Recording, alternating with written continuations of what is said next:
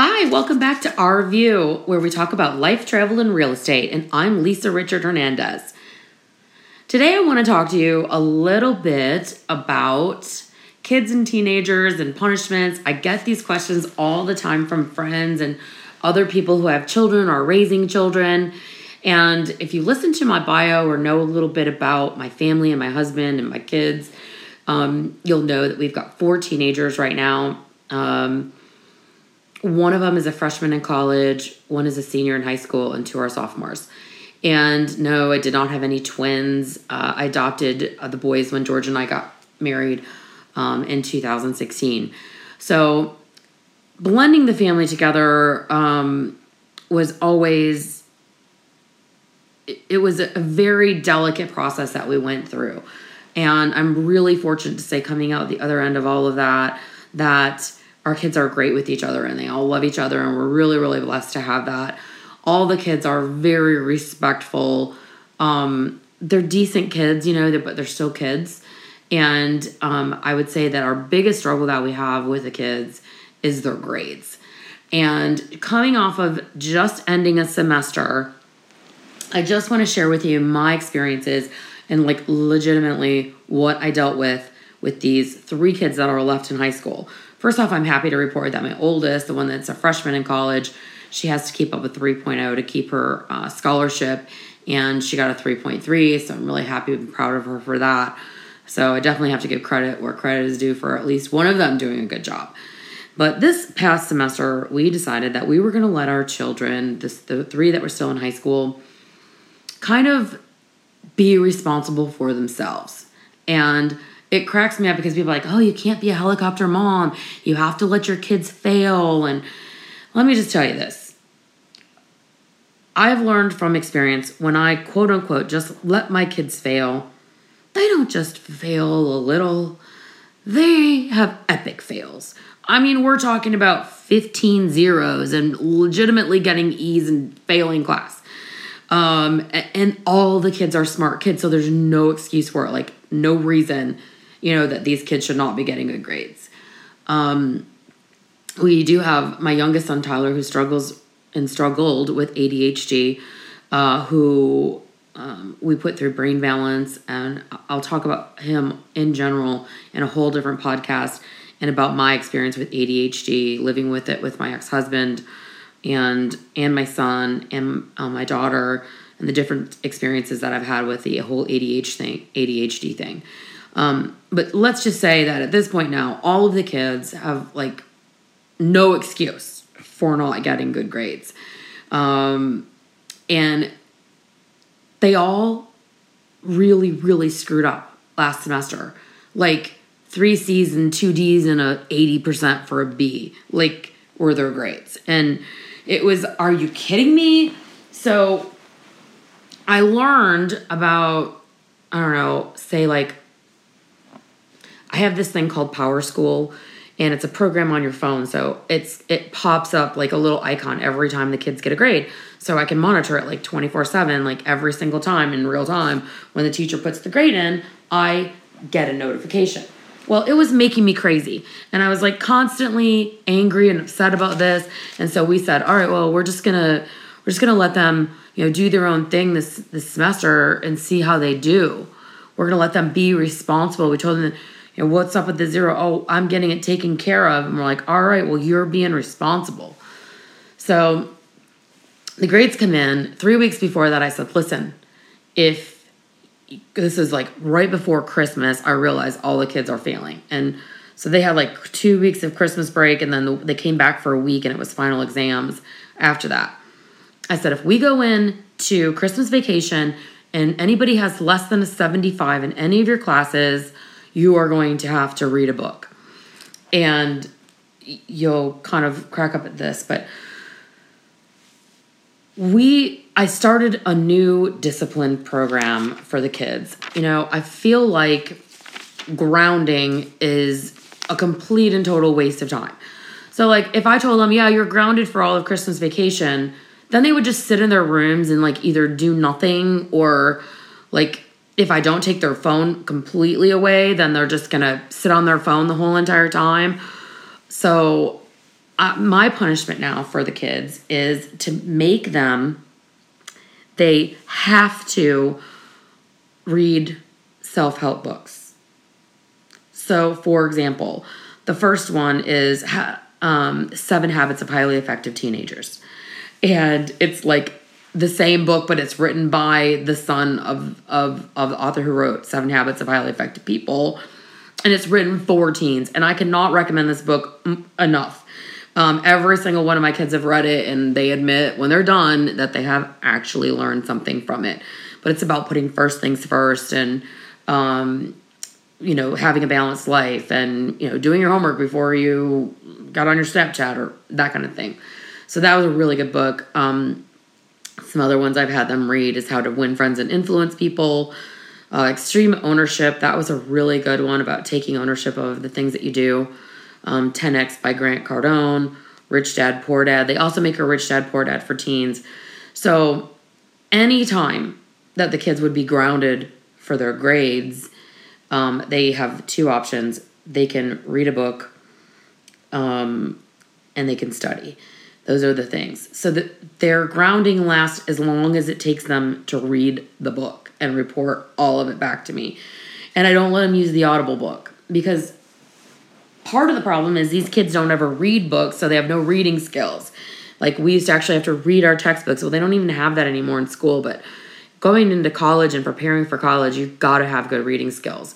So it's kind of a double positive, like they're learning something, they're getting reading time in, and they're getting something out of their punishment. So that's one of my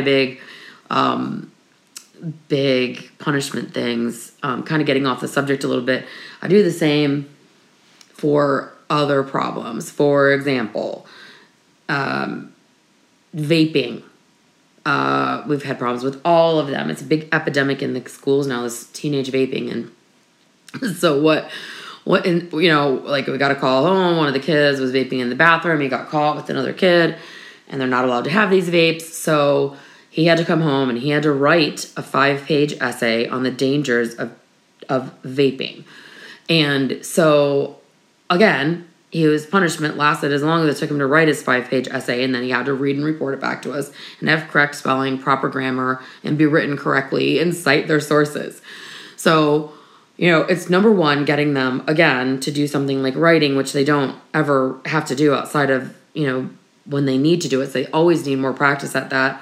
But they actually really learn something from this. Like one of them decided to try alcohol, and we had to write a 5-page essay on the dangers of teenage drinking.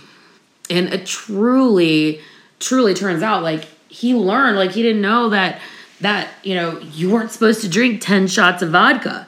Like you're supposed to have 1 per hour, and that he could have gotten brain damage from that. He could have died. Like all of those things, you just don't really know when you're a kid. And so those are what we do for teenage punishment now. So I get all the kids together, and I'm like, all right, it's family meeting time. And this is like before our break. And I said, hand me all your phones.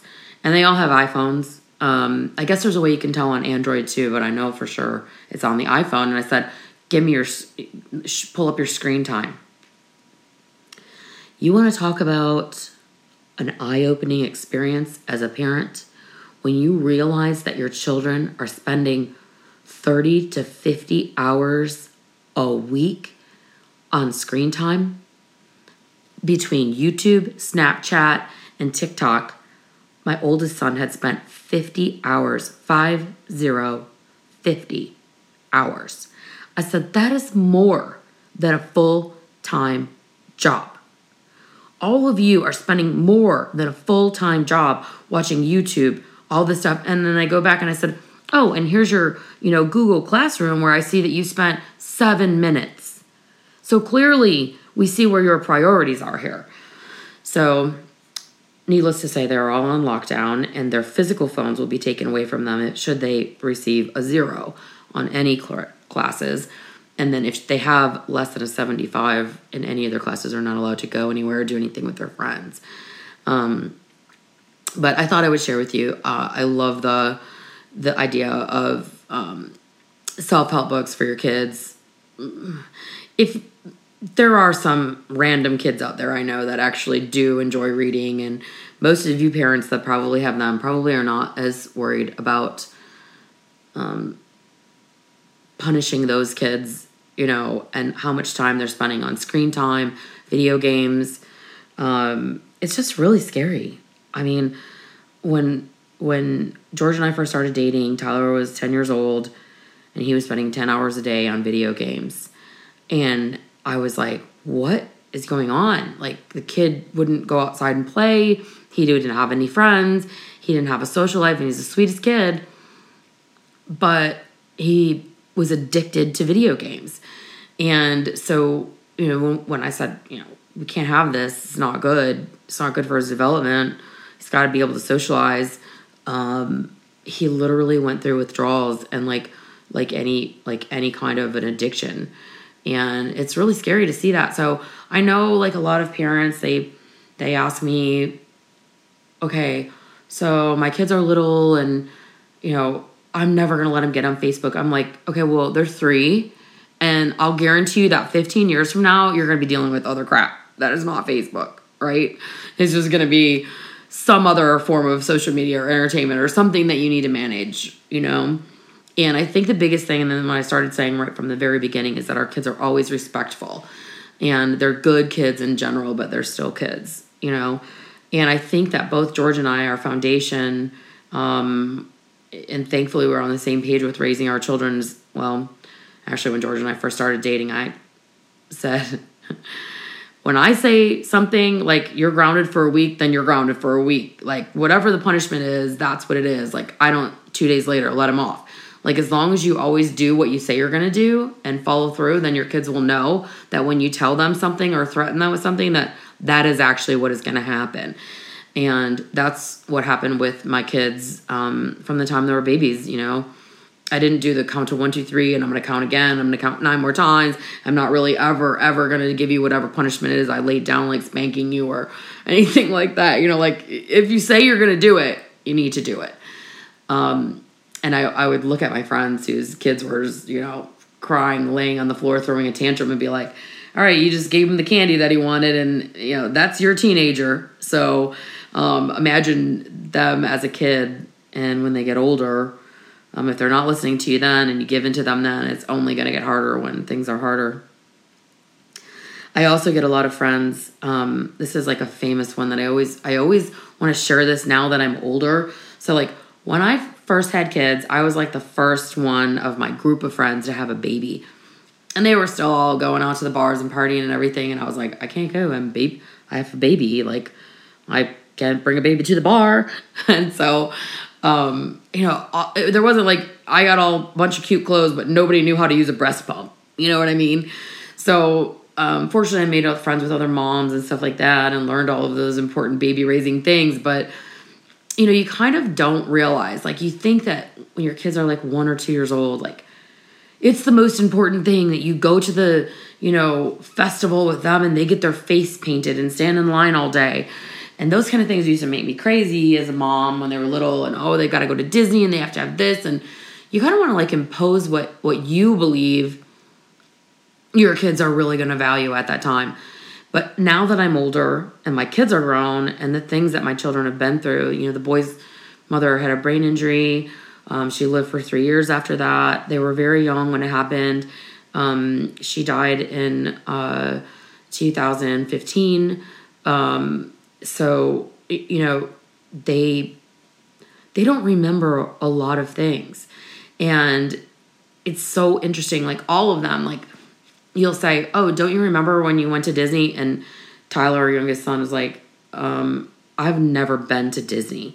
And we're like, yes, you have been to Disney. His dad would say, your mom and I took you to Disney like 3 or 4 times. You've been there. And so we were going through pictures, his mom's pictures and stuff. They have like a memory boxes with a bunch of pictures and stuff I put together for them when they were kids, when they were babies with their mom. And he's like, oh my God, look, here's a picture of me at Disney. And we're like, yeah, I told you, like, you went to Disney. So I see these parents, like, lugging these kids around, like, exhausted and screaming and tired. And I can tell you that before they're really about 5 years old, and even at 5 and 6, they barely remember anything. They just remember if they were loved and that you spent quality time with them. Most of them don't know if they were rich or poor. They don't know anything else but safety, security, and love. And so I always get these moms, like especially new moms, and I'm like, hey, we're having a girls' weekend.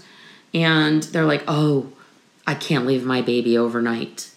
And I'm like, well, you have your husband or your mom or whoever is babysitting, like a trusted family member to watch your child for the night. You should take a break and do something as an adult because your child is being loved while you're gone, and it's not like you're abandoning them. It's a weekend.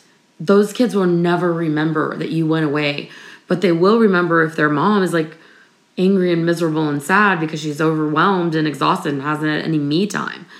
So take care of yourselves first. That's one thing that I really learned from all these kids. And as they've gotten older and I hear stuff that they say and I'm like, wow, like they don't even remember that. The things that they do remember are so interesting. And their perception of it.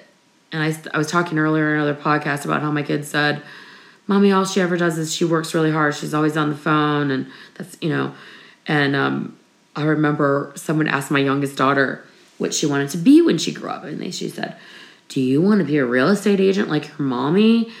And she was like, oh, no. And they said, well, why not? And she said, that's just way too hard. I want to be something easy, like a dentist, like my daddy. Which, little does she realize he went through all of that, school before she was born to become a doctor. But that's their perception of it, and that's what they remember. So being there and feeling loved are the most important things for them. But they're not going to remember that you went away and somebody that they loved took care of them. And it was the same, since I didn't have any family when I had my kids in Charleston, and I didn't have really any other friends with kids at the time, I used to get babysitters all the time. And we had the same babysitter. Her name was Sarah, and now she has her own babies. But the kids loved her, and they would say, Mommy, when are you going to go away so Sarah can come over? And that was like such a great feeling because I know that my kids were so well-rounded. They didn't miss me in a way that was, I'm sure they missed me, but they didn't. They were well adjusted while I was gone and felt loved and looked forward to the opportunity to spend time with a babysitter who's probably going to let them, eat junk food and stay up an hour later than they were supposed to or whatever, which is a fine trade-off for me, for my kids to be happy while I'm out of town. So I guess I was kind of off on a tangent, but those are my parenting steps and advice for today. And I just want to talk about teens and screen time. And if you haven't checked your kids' screen time, you will be like seriously shocked. I would guess 9 out of 10 of you would, at how much actual time they're spending. I was reading an article about this the other day, as a matter of fact, and the parents took the kid's phone away at nighttime, and at first she just like freaked out. And I've been thinking about doing this to my kids because they just, spend so much time at night on their phones. It's the last thing they do. Sometimes they fall asleep with them in their hands. And it turns out the story that I read, it was about the mother found out that, this girl had been up all night because she'd been helping one of her friends who was suicidal. And she's felt all this pressure to respond and talk to her friends and stuff like that on social media. And we don't realize as parents also, it's really hard for us to monitor. I mean, you can say, oh, I monitor it, but I'm telling you, it is very, very difficult. Kids are sneaky. Snapchat disappears. They come at them from every angle. Their Instagram, even when you think they're on your Instagram, they have a Finstagram. A Finstagram is just with their only close friends. But there's just so many things to be aware of and watch out for. So anyways, the mom had taken the phone away. And as it turned out, the daughter was like so relieved because she got to blame it on the mom that she couldn't respond and that she didn't have her phone at night. And her mother gave her permission to, say she was to blame it on the mom. And I think that is a great idea. And we're monitoring our kids' screen time also. So when they spend more than 5 hours a week on screen time, we're supposed to take their phones away and shut them down on them. So that's our new thing that we've implemented since I realized how extreme the screen time was. But I think even with like my 18-year-old, he really realized like, wow, that is a big waste of time. Big waste of time. Well, thank you so much for listening to me today. And I hope that you'll find somewhere in my words, you'll find some inspiration to help you with something in some small way. And the biggest compliment you can give me is to share this information with your friends on your social media. You can follow us at RVU Podcast on Instagram. And if you're interested in our RV life, we also have RVU from the Road. George manages that Instagram page.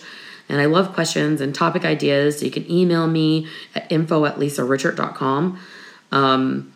I'll always have like great like parenting tips and things that I do. I know sometimes are like crazy off the wall, but a lot of my friends have said, Lisa, oh my God, you need to like post that or write a book about it or something. So here's my podcast, and those are my latest teen punishment and insight to taking care of teens for the time being, my latest and greatest. Have a great one, and we'll talk soon.